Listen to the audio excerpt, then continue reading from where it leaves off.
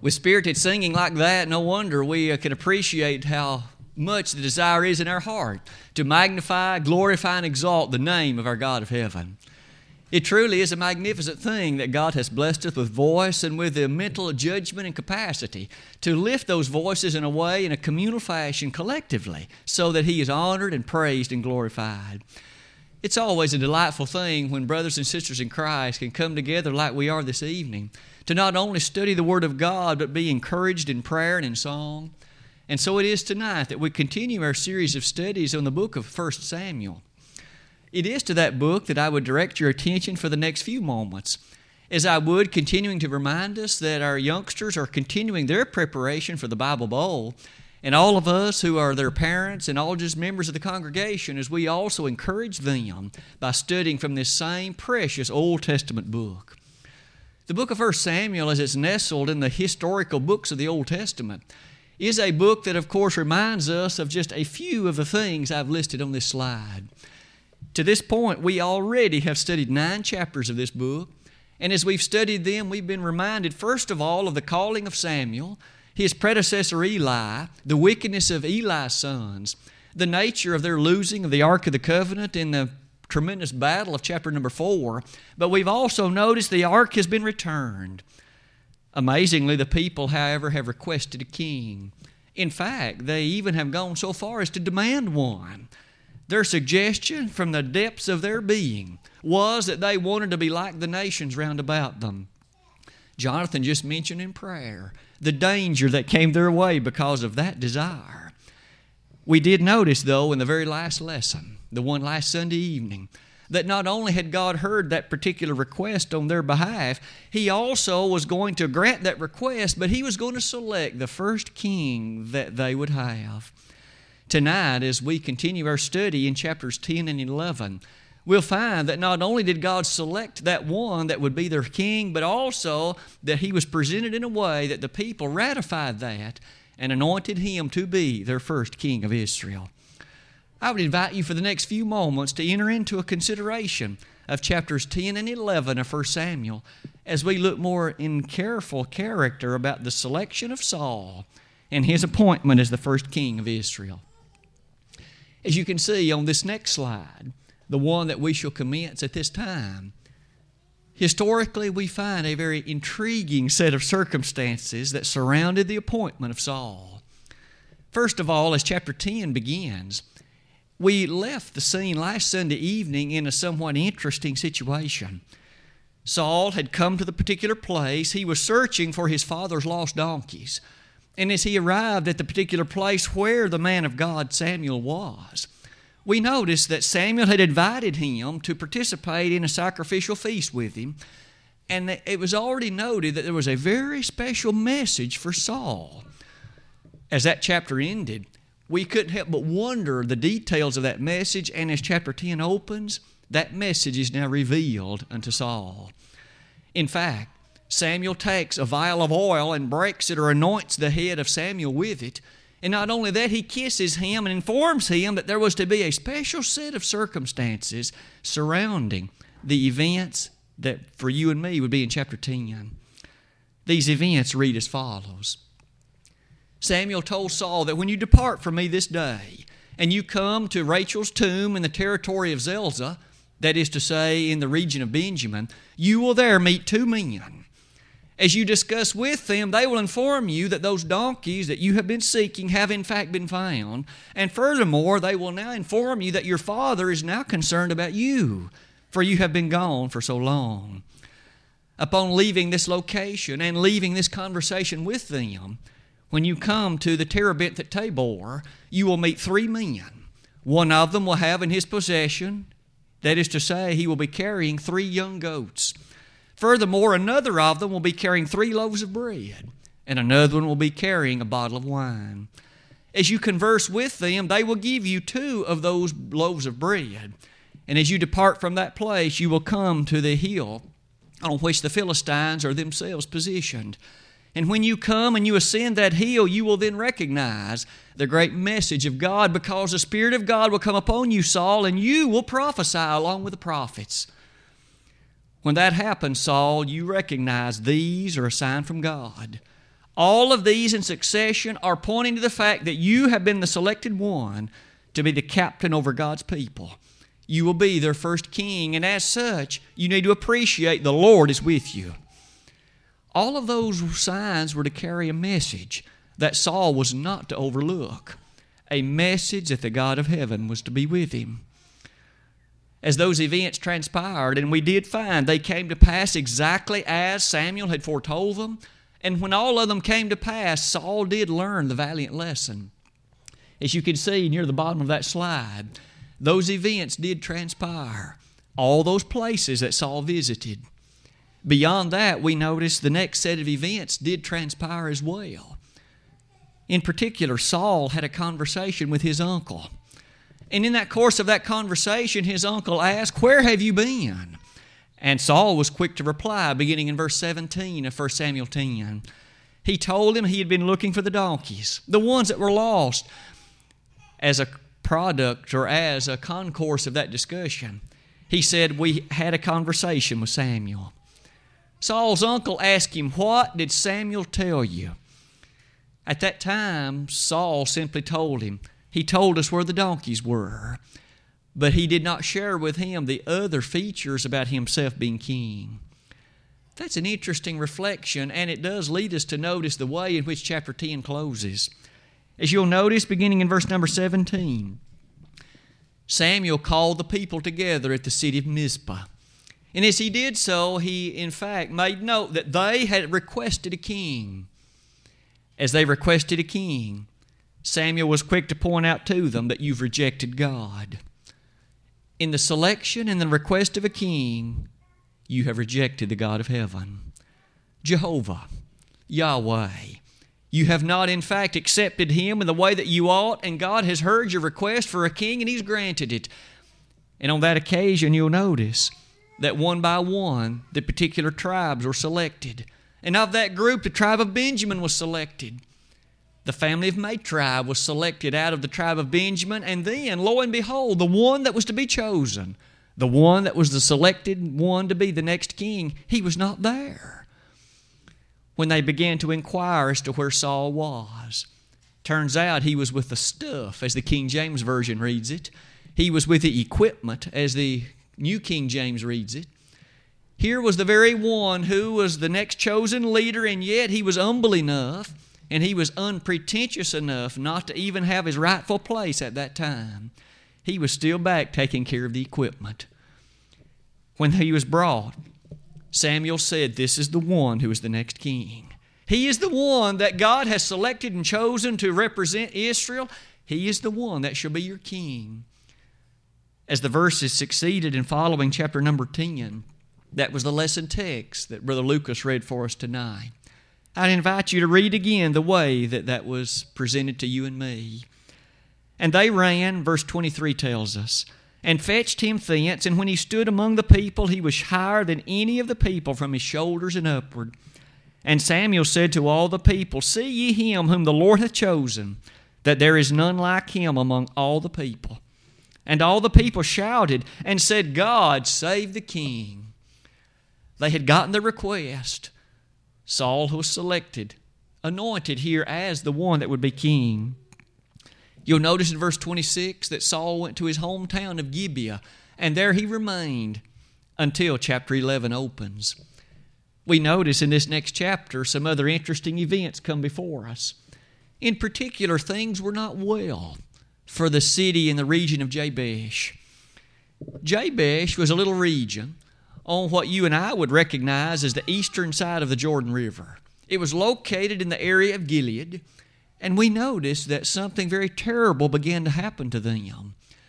The Ammonites, one of the leaders of that group named Nahash, he came and in fact directly confronted the city of Jabesh, and it was to them that he said, as he came up against it, they in response desired to make peace. The city of Jabesh desired that things not be such that they had to fight against the Ammonites. As the verses proceed, we learn this interesting lesson. This Nahash was so confident of his ability to defeat them. He was so certain of his ability to, in fact, overwhelm them.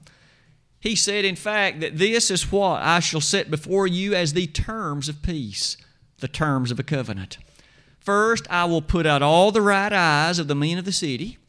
And secondly, I will bring reproach upon the entirety of the number.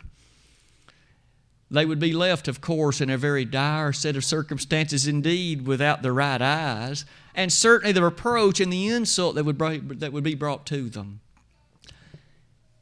The people responded this way: give us 7 days. 7 days to make decisions, 7 days to confirm the decree, the decision of our lot.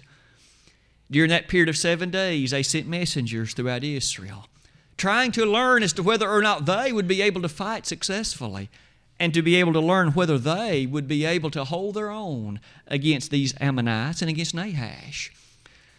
Word, you see, was then brought to the various and sundry cities of the area. We do learn in verses 5 and following that word of this circumstance came even to Gibeah, where Saul was.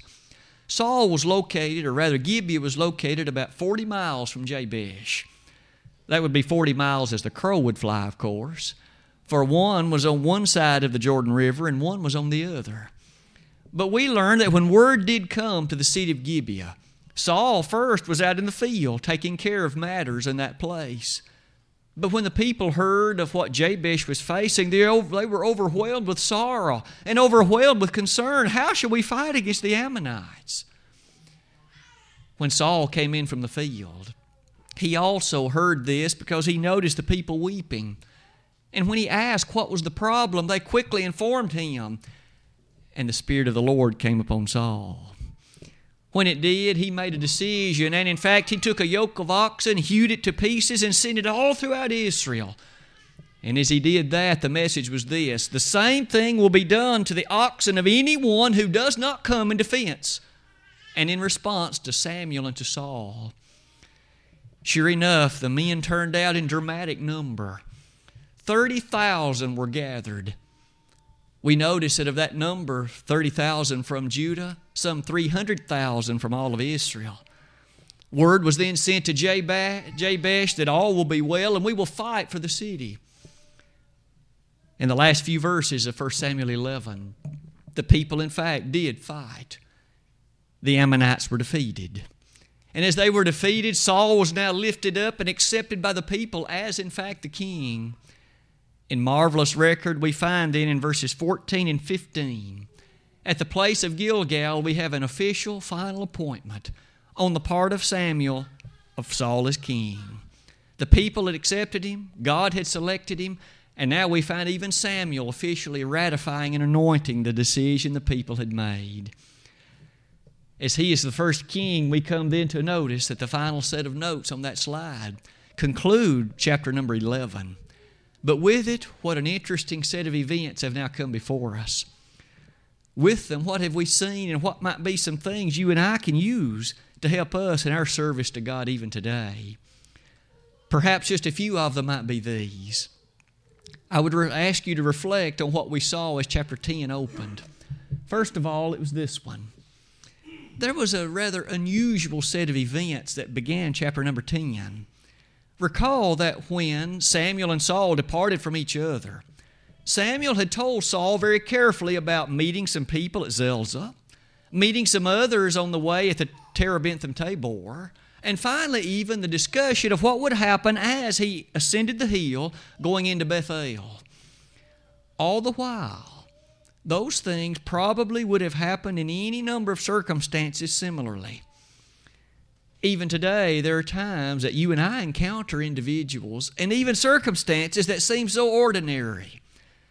Even tomorrow, you and I may speak with someone. We may, in fact, meet someone and carry on a conversation with them, and they may give us a gift, or they may inform us of something that has been weighing upon their mind. Any number of events, you and I might reflect, all those events had a meaning in Saul's life. They were all a sign from God. And they were all a remembrance of the fact that God was in control of all those features and factors. When they came to pass, again, the message that Saul was to learn was this: when these things come to pass, it wasn't if they would. When they would, you recognize the Lord is with you. and that, in fact, you're the first king. I wonder, do we sometimes see the handiwork of God among the events that otherwise may be ordinary, but that nonetheless transpire in our life? Are individuals, in fact, such that tomorrow you and I may meet them and we may have the possibility of impacting them in a way that never again will take place in our life? Never again will we meet that same individual and in the same mindset we will tomorrow. Never again shall we encounter them Tuesday and in the same productive way that we shall meet them then. It does make one wonder, doesn't it? There seem to be a number of passages in Scripture that point us to the fact that this is not just wonderment. There really is apparently something to it. Here Saul met these individuals. The 2 men at Zelzah, the 3 at the Terebinth and Tabor, the several meeting them as he would there going into Bethel.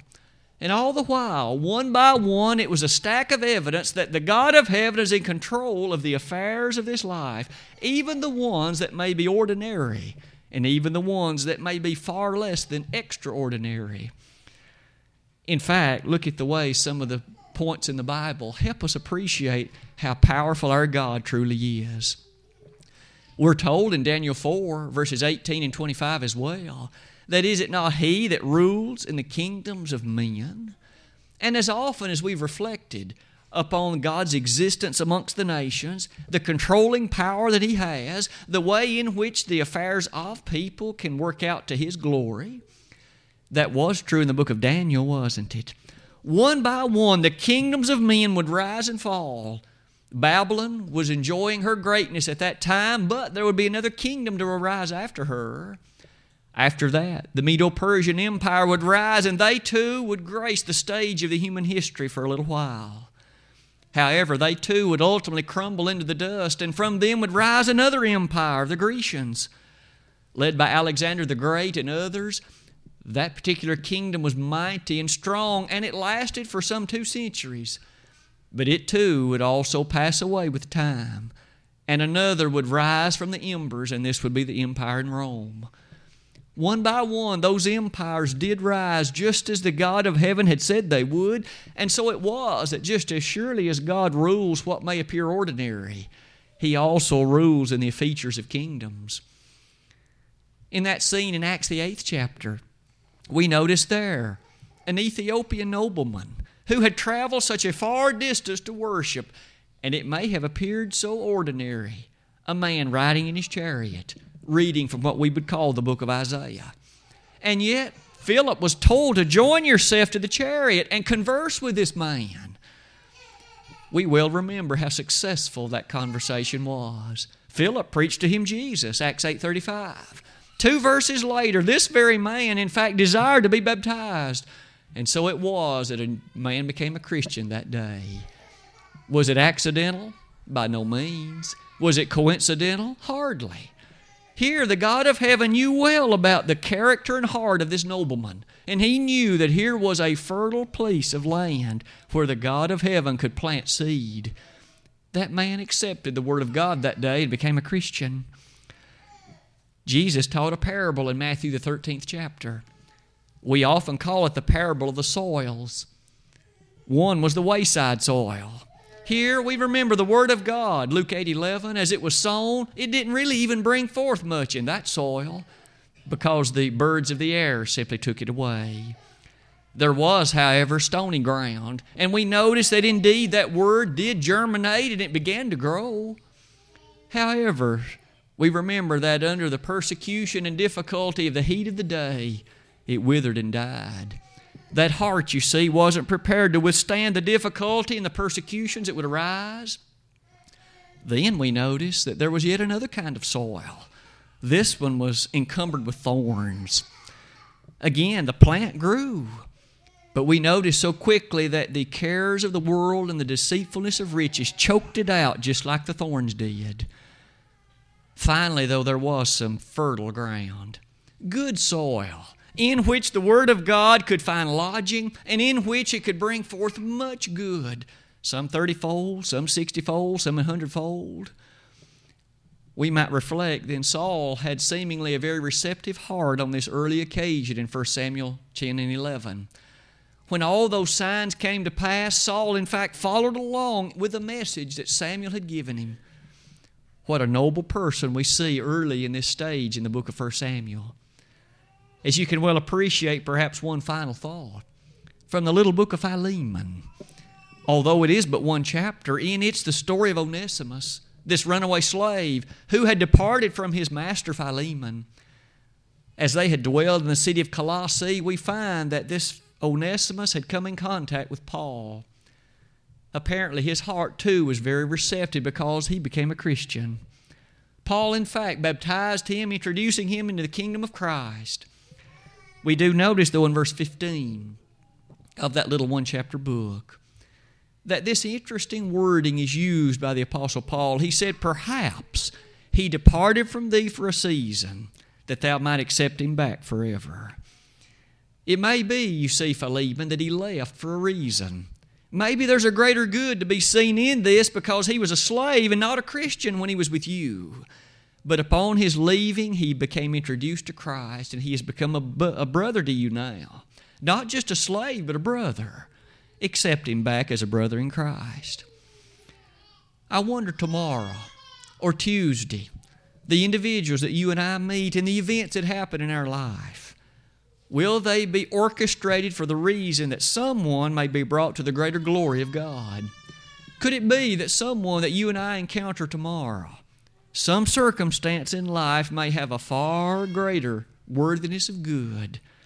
Maybe this lesson in 1 Samuel, if nothing else, helps us see that just as surely as God's in control of all things, that may very well be the case tomorrow. It should be exciting to those who are Christians, shouldn't it? To appreciate that you and I can serve as fellow laborers in the kingdom of God, and no matter what those circumstances are, to be prepared with the word of the Lord upon our lips, using the talents and the skills God has given us to carry out the good work He has given us to do. This opening thought in 1 Samuel chapter 10 perhaps prompts us to consider another lesson also found in these chapters. As you can see, that particular lesson I've worded in the following way: the character of Saul. We've hinted at that a moment ago, but perhaps it's time to cast a richer spotlight on the character of this man. It does say a great deal, doesn't it? The people requested a king, and who did God select to be his first king? I believe if we at least reflect upon the character of this one, we will be greatly reminded of what God finds important and what He finds so encouraging amongst His people today. What kind of person would God want you or me to be? Maybe as we look at who He selected here, we could reflect on how we ought to be today. Back in chapter number 9, we learned a great deal about Saul, even on that occasion last week. We found, first of all, that physically he was very attractive. Remember that he stood head and shoulders above others. He was handsome. He was very comely. I suspect that many a young lady in Israel looked with fondness upon Saul, hoping that he would select her. However, I would suggest to each of us that much more about him is said than just his physical attractiveness. Look at his spiritual qualities. We find, first of all, he was exceedingly humble. He could be greatly agitated when he saw evil being done. Recall that in chapter 11, when he learned of what the people in Jabesh were facing, he became greatly angry. It agitated him enormously when he recognized that God's people were so greatly mistreated and threatened by these heathen Ammonites. The Spirit of God came upon him, and he leaped into action. As you give some thought to all of those characteristics, perhaps one other thing. When he first met Samuel, Saul was very receptive to what Samuel had to say. When Saul invited him, or when he was invited to participate in that sacrificial meal in chapter number 9, he went, but he, in fact, behaved himself very appropriately. And he listened with great heed to what Samuel had to say. I would suggest that as we think about all of that, maybe it leads us to consider some of these thoughts. This was a man who, in addition to that, was very unpretentious. He seemingly was very humble. Recall that when the family of the Benjamites, the family of Matri, was taken, he was out taking care of the equipment. He deemed it more needful to take care of the things that belong to others than to, in fact, be paraded amongst one that was so public. He was not one that wanted the glory. He was not one that desired the limelight. He was not one that had to be the center of attention, if you please. He just simply wanted to do what he could, laboring with the capabilities and talents he had been given. That was an impressive characteristic of him, wasn't it? Now we've noticed even in chapter number 10, at the time of his selection, he had to be gone and brought. And when he was then placed amongst the people, it was recognized his stature. It was recognized the kind of person that he was. As chapter number 11 closed, it was the people who then selected him by grateful appreciation to be their king, and there the whole matter was ratified. What might that indicate about the person that God selected? God wanted a person that was meek. God chose a person that was humble. God chose an individual who was not arrogant and prideful. And may we be so quick as to say that those are still qualities that are not favorites to the God of heaven. In Proverbs chapter 6, there are 7 things listed there that God hates. Well over half the list has to do with pride, self-exaltation, and arrogance. It is still something to be noted that God hates those things. He wants a person who is filled with humility of mind, Colossians 3, verse 12, an individual who appreciates that in his capability of serving, it must always be done with humility and never with arrogance.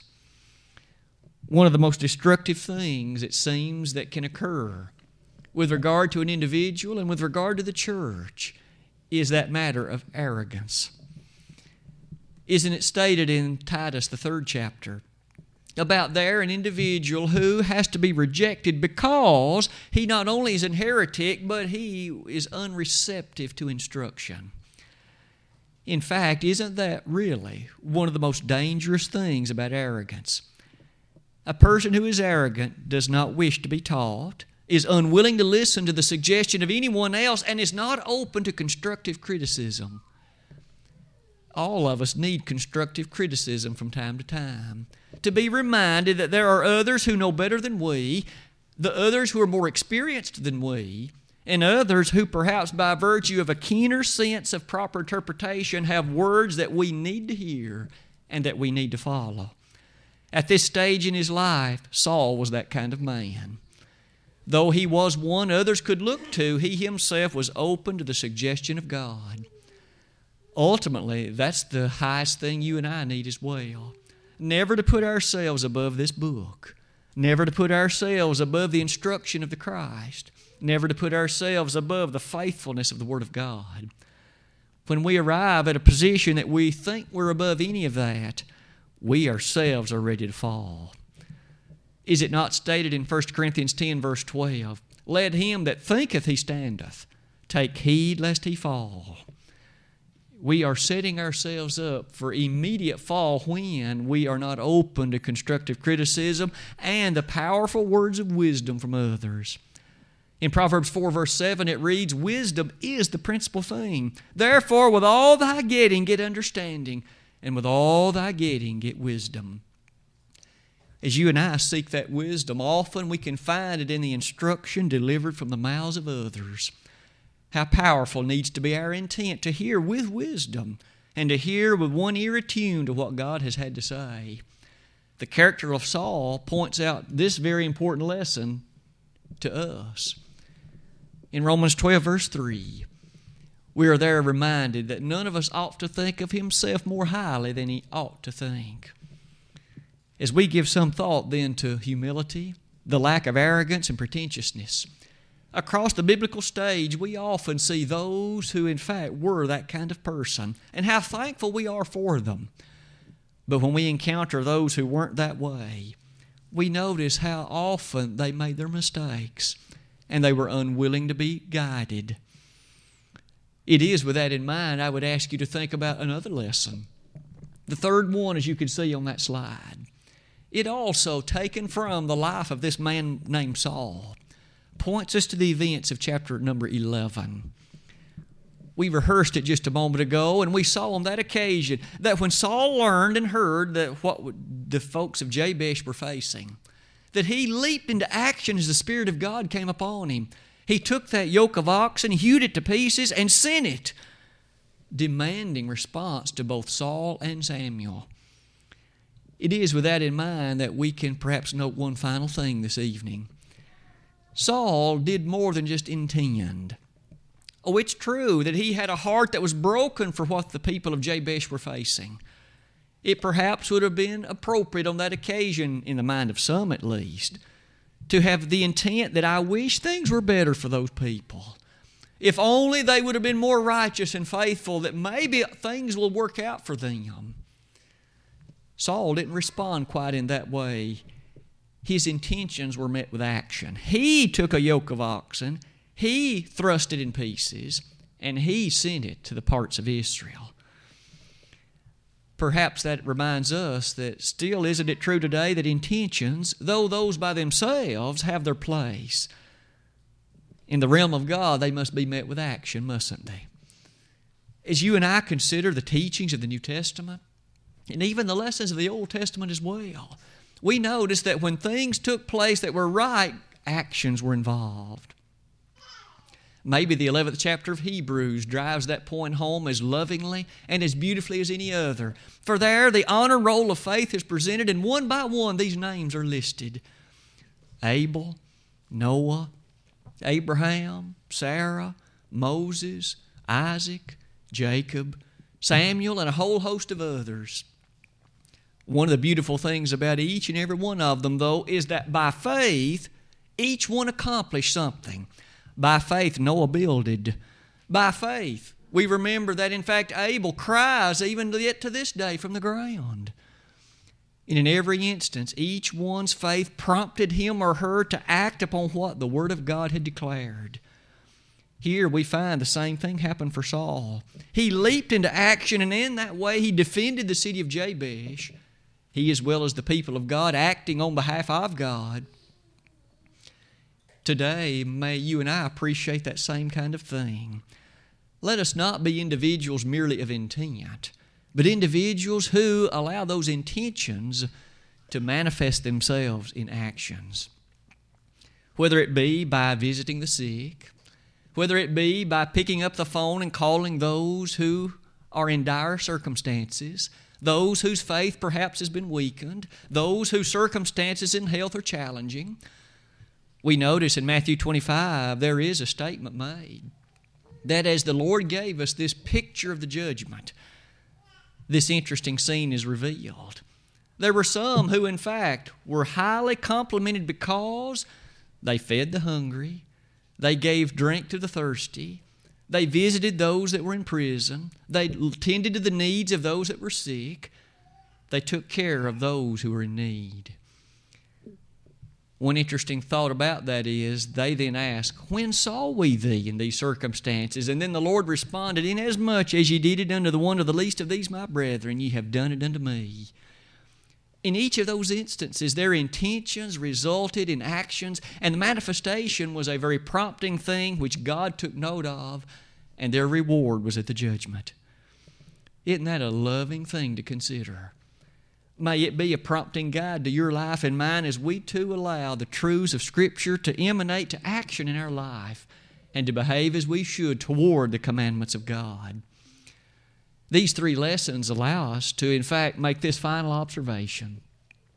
Saul has now been selected as the first king, not only by God, but the people have accepted him as well. And as he begins his reign as king, we will, of course, beginning next Sunday evening, be interested to see, does he continue with these same qualities that have been so useful and so positive so far? The lessons we've learned tonight have been these. We saw, first of all, that things may well happen for a reason, and that we should have our eyes open to the possibilities for God to use us in His service. Secondly, we noticed about the greatness to be seen in the reality of Saul's character and how that many of those qualities must be our own. And finally, we noticed the intentions that Saul had and how that they resulted in action. and how that God used him in that way to great good and to great accomplishment. This very night, as we each analyze ourselves, are Saul's characteristics those which you and I have? Are you open to God's teaching and receptive in heart to what He has said? Or to this point in your life, have you been a rebellious one? Have you in fact thumbed your nose at what God has had to say by demand? And at this point, are you still lost? It might be that there's one or more in the sound of my voice tonight who needs to make a public response to the gospel call of invitation. If that is the need of your life, dear friend, don't delay. None of us know what tomorrow may bring. Don't you want to have the Lord on your side tomorrow? Surely, as you give thought to that, you will feel the need to respond publicly tonight if that is the need in your life. If you've never rendered obedience to the gospel, believe in Jesus with all your heart. Repent of the sins in your life and confess His name as the Son of God and be baptized for the remission of sins. If we could help you do that, we'd be honored to witness your obedience to the gospel call. If you have become a Christian, but at this moment tonight you are not faithful, come back to your first love. All make mistakes, but yours may be of a sufficient nature that you need to appreciate the worthwhile to come to Him in a public way and beseech the prayers of others. Why not do that this very night? If we could in fact pray with you and for you, we would in fact consider it an honor and consider it a privilege. If you need to come tonight in a public way, this song of encouragement has been selected, and we invite you to come even now while together we stand and while we sing.